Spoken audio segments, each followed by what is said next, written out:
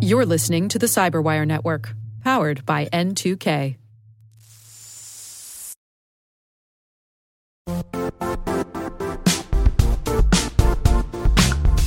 Don't struggle to align your organization's cybersecurity with business risk. Get the only solution that goes beyond reacting to threats with vulnerability and risk monitoring.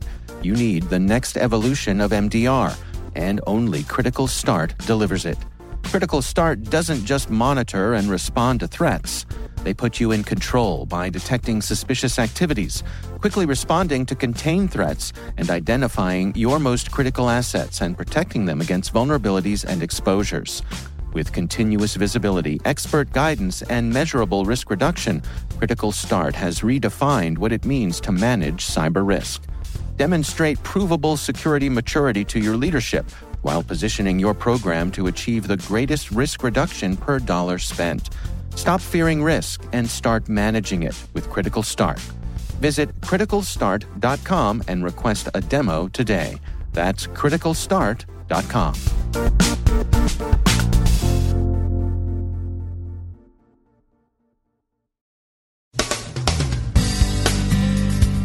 Olympic destroyers' relationship status with known threat actors is complicated. The U.S. joins the U.K. in blaming Russia for NotPetya and seems to be considering sanctions. The U.S. Congress considers election security and considers a state-level option. Let governors call in the National Guard. New York cyber law reaches its second milestone. And no, Edward Snowden has not moved in down the block and bought a 2 terabyte iCloud storage plan.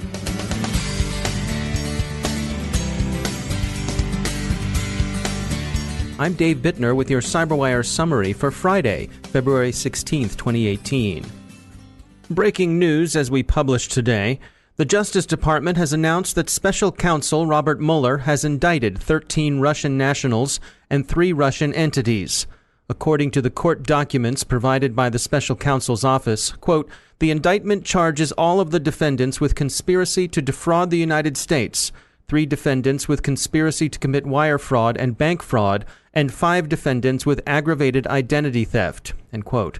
The indictment outlines attempts by the Internet Research Agency and the other defendants as far back as 2014 to conspire with each other to, quote, defraud the United States by impairing, obstructing, and defeating the lawful functions of the government through fraud and deceit for the purpose of interfering with the U.S. political and electoral process, including the presidential election of 2016, end quote.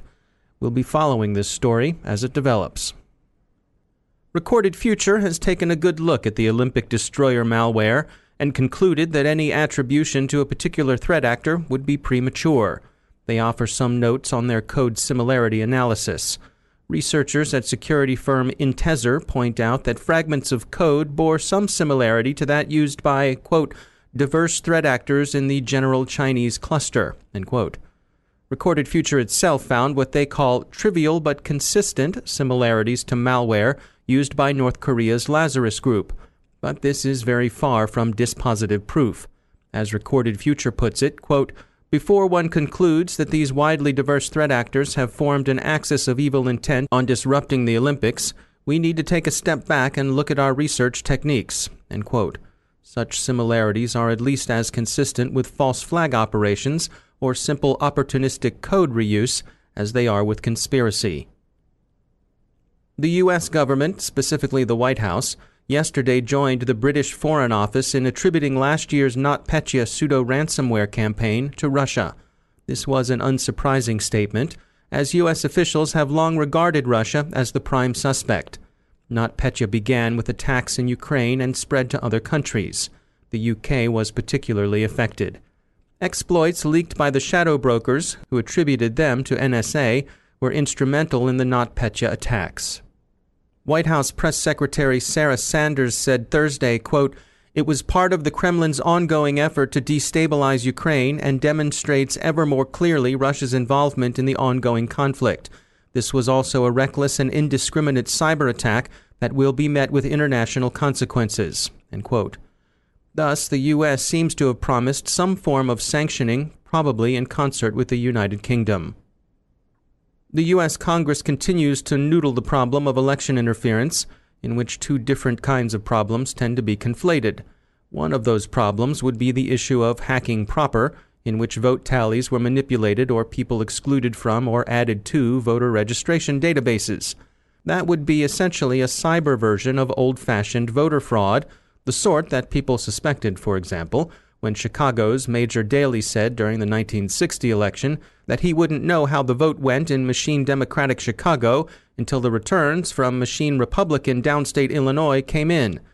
The other problem is that of influence operations, the sort of disinformation and propaganda, lies surrounded with a bodyguard of truth, that Russian troll farms have busied themselves with. A number of senators and people testifying before them have one proposed solution: bring in the cyber elements of the National Guard. How that might help with influence operations is more difficult to see, but Guard cyber units could presumably help governors secure their state's voting IT. Subject, of course, to the sorts of personnel shortages and so on the security sector is notorious for. Some notes from one of the United States, specifically New York, that will have implications beyond the borders of the Empire State. The state's Department of Financial Services' cybersecurity regulation, 23 NYCRR 500, was enacted in March of 2017. Yesterday marked a milestone. Banks, insurers, and other financial service companies doing business in New York, and that's a lot of them, had to certify their compliance with the rules. The requirements of the regulation mandate risk assessments, vulnerability assessments, penetration testing, multi-factor authentication, and end-user awareness training. This represents the second tranche of compliance. The first has been in effect since last August. It gives companies 72 hours to report a security incident that has a reasonable likelihood of producing material harm to operations. As Dark Reading points out, quote, that goes beyond PII breaches to cover anything from intellectual property leaks to DDoS, end quote. The third tranche comes on September 18th of this year and will include rules on security personnel, data access, and data use. And finally, hey everybody, did you hear that crazy Ed Snowden is back in the US of A?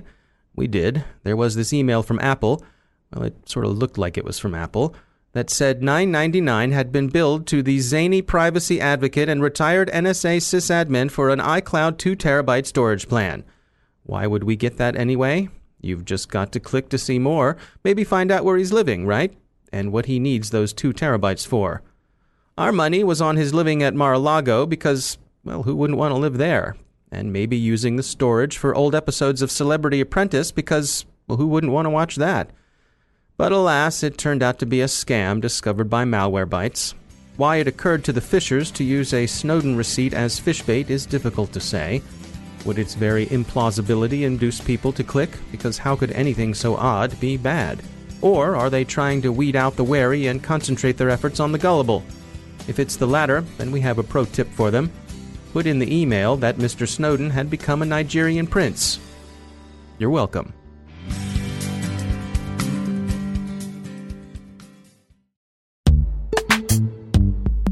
Every day, your IAM tech debt grows. Your multi-generational services struggle to work together. Building an identity fabric can fix this. It makes all your identity tooling stronger and allows you to connect any app to any service you want to use, with zero coding, zero maintenance, and zero app downtime. Strata's identity orchestration platform separates the identity logic from your applications, so you can optimize existing IAM tools and manage them in a single control plane. Now, every vendor, standard, and architecture work together. In short, building your identity fabric means you can secure your non-standard apps, keep your complex access policies, retire outdated IDPs, and modernize in record time. So build your fabric with Strata Identity and get rid of tech debt for good. Visit strata.io/cyberwire, share your identity priorities, and receive a pair of AirPods Pro. Offer valid for organizations over 5,000 employees. Connect today at strata.io/cyberwire.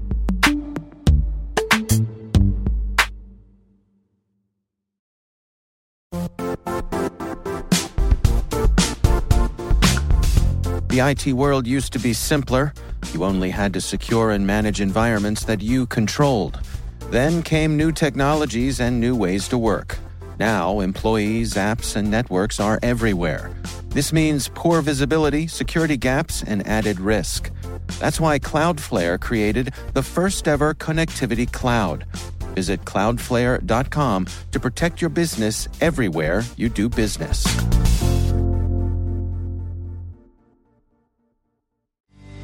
And I'm pleased to be joined once again by Zulfikar Ramzan. He's the Chief Technology Officer at RSA. They're a Dell Technologies business. Zulfikar, welcome back. We wanted to touch on the blockchain today. Obviously, lots of hype about blockchain and Bitcoin and all that sort of stuff. You wanted to make the point, though, be careful about hype versus reality. That's right. I think blockchain has become the new AI, if you will. In 2017, that was the buzzword du jour. It's continued in 2018, obviously driven by this erratic price fluctuation of Bitcoin and people really trying to jump on the Bitcoin bandwagon, if you will. But to me, I think the interesting point is when you look at blockchain in isolation of Bitcoin, there are some fundamental assumptions about what's required to make blockchain work correctly. So, for example, when you look at something like Bitcoin, part of the security analysis of Bitcoin involves the idea that if people were to try to game the system, if people try to do things that would somehow interfere with the way Bitcoin operates, that same effort could then be used to legitimately mine Bitcoin. So there's an incentive economically for people to essentially abide by the rules. When you start looking at applications of blockchain that are outside of Bitcoin, some of those same financial incentives or economic incentives no longer start to apply. And on top of that, I think there's also an element where people don't look at all the assumptions around which blockchain is successful. So for example, blockchain is designed for more decentralized and distributed environments where there's maybe no single point of trust. If you start to look at problems that involve maybe a single point of trust or that are centralized, there may be better solutions out there than using blockchain-based technologies. And I think what ends up happening is when there's a new concept out there, a new buzzword in the IT lexicon, people rush to the shiny new object without considering whether there are simpler ways to solve those same problems. Yeah, I absolutely. I mean, I think, when we come to trade shows and so forth, you can look around and see what is the flavor of the month this year. And I think you're right. Blockchain is certainly hot right now. And I think there's a lot of people sort of capitalizing over the fact that it can be complicated and hard to understand.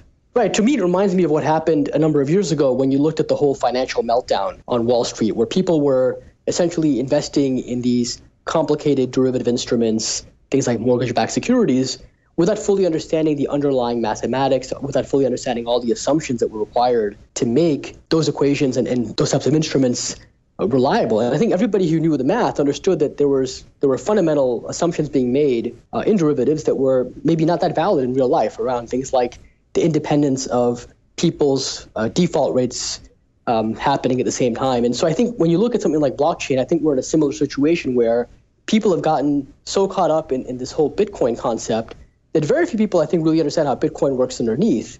And I get worried that people are going to overinvest in these areas without a true understanding, and we're going to see another bubble that's going to completely deflate. And I think it could hurt a lot of people. I've been hearing stories about people who are literally taking out second mortgages on their homes or using, instead of paying back their loans or taking out credit card debt just to invest in Bitcoin. And so there's a lot of people out there who I think could be negatively impacted by a bubble bursting in this area. Yeah, so buyer beware. Zulfikar Ramzan, thanks again for joining us. My pleasure.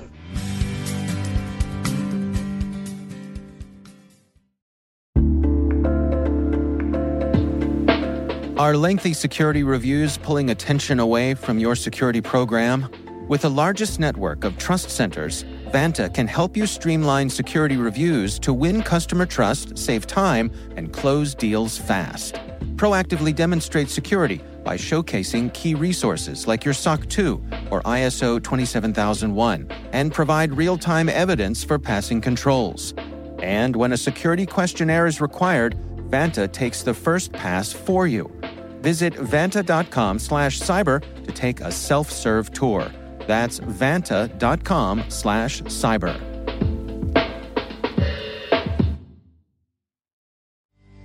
My guest today is Jack Rhysider. He's been a network security engineer for the past decade or so, doing blue team work, securing firewalls, and threat hunting in a SOC.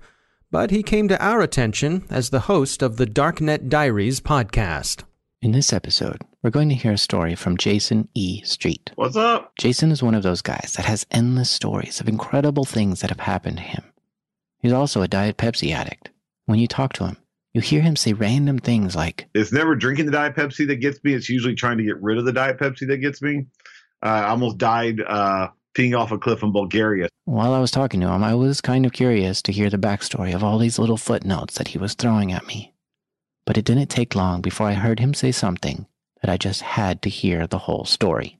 I accidentally robbed the wrong bank the last time I was in Beirut. Jason started out in law enforcement, but for almost the last 20 years, he's been working in InfoSec. He's done considerable work defending the network, but he's also done numerous penetration tests. One of his favorite things to do is what he calls security awareness engagement.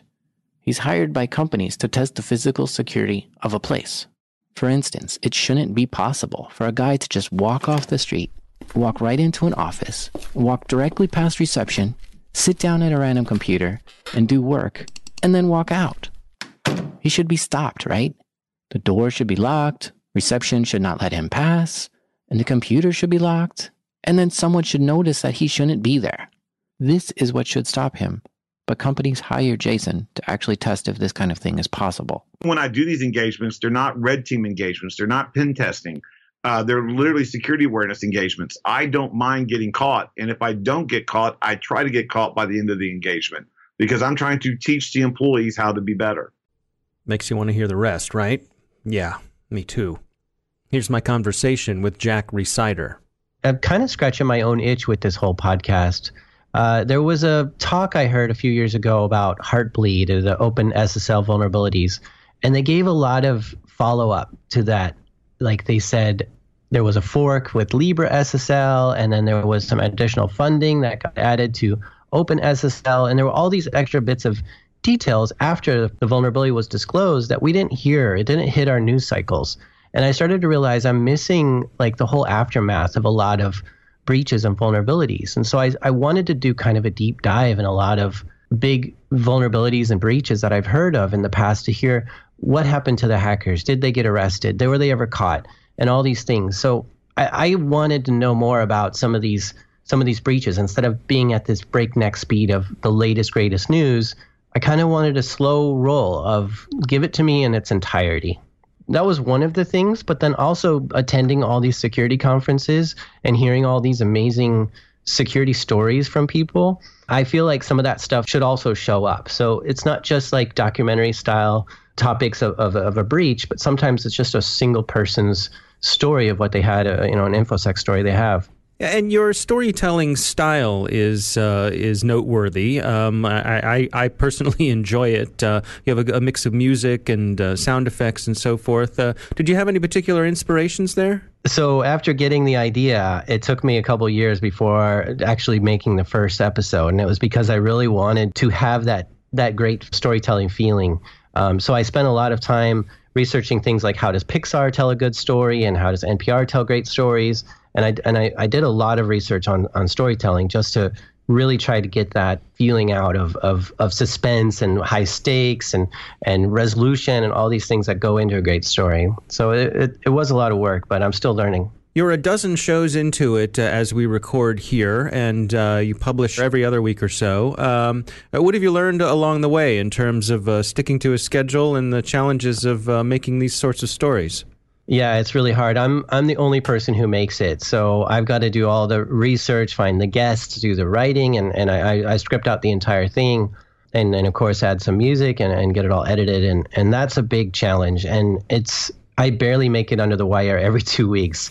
I really wanted to get ahead over the holiday break, but I didn't get a chance. So it's just going at breakneck speed here, and I've got a full-time job, so it's really hard to keep up. But somehow, by miracles, I keep making one every 2 weeks.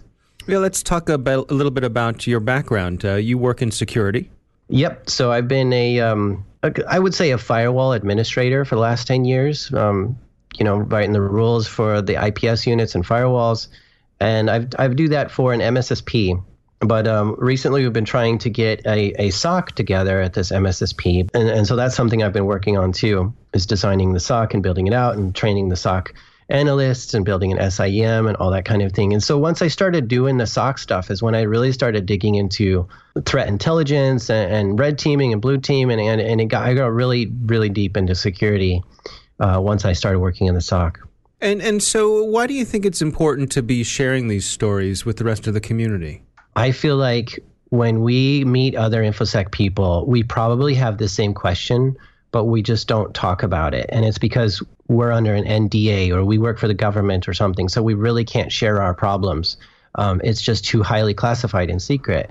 And so I really think that that's a problem. I think we should be sharing our problems so that I can hear what it is that you faced and how you solved that so that I can try solving it in a similar manner. So I think it's really good to share it. And another thing about my podcast is I try to make it reachable to more of a general audience and not just people who are super deep into InfoSec. And so when they hear about how easy it is to social engineer something or how dangerous it is to leave your Bitcoins on an exchange, that reaches a whole new audience that sometimes doesn't go outside of our bubble. The other thing is that this seems to be the topic wherever I go. I go to a family meeting, I meet my neighbors. They're always talking about InfoSec and the latest breaches and the Equifax hack, whatever it is. And I'm like, even the most common people are talking about security today. So I think they're also interested in to hear how these hacks take place and is it hard or easy to defend, or what are all the nuances behind it? And how do you categorize yourself? Do you consider yourself a journalist or a storyteller? I don't know. I struggle with that. I think I'm just a presenter, maybe a speaker. And just the same way you would hear somebody talk at a conference, they prepare their slides, they do some research, and they show you what it is that they've been working on. And I feel like I'm the same kind of way. But you're right, it does lend into the journalist world because I am digging deep into maybe 20-year-old stories that I have to dig out of archive.org because they're completely gone to find the information that I want to share. So there is a lot of journalistic work that I have to do. Yeah, it's hard. I don't really describe myself in any one of those roles. I think it's a little bit of all of them. Yeah, well, it's good stuff. I recommend everybody check out Darknet Diaries. Jack, thanks for joining us. Thank you so much. This has been a real pleasure, and I really appreciate your show.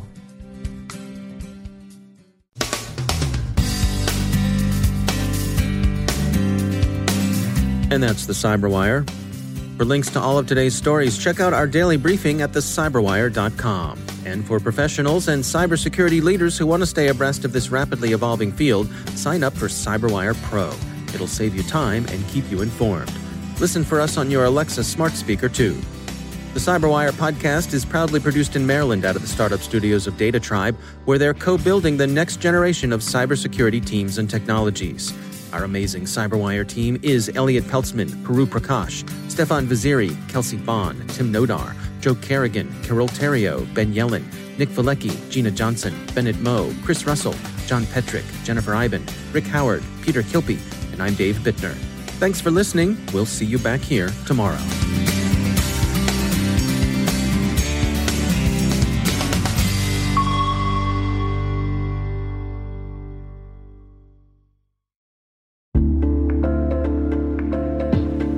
Hey listeners, we're always looking for ways to improve the N2K Cyberwire network and maintain the intelligence-driven news experience that keeps you in the know on the latest developments in cybersecurity. We've launched our 2024 audience survey and would love for you to take a few minutes to share your feedback. And hey, there's even a chance to win a $100 Amazon gift card if you complete the survey. Visit cyberwire.com/survey. That's cyberwire.com/survey and share your feedback now.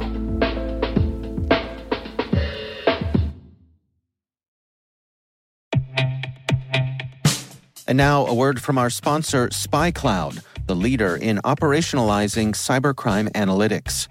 Traditional threat intelligence is a thing of the past.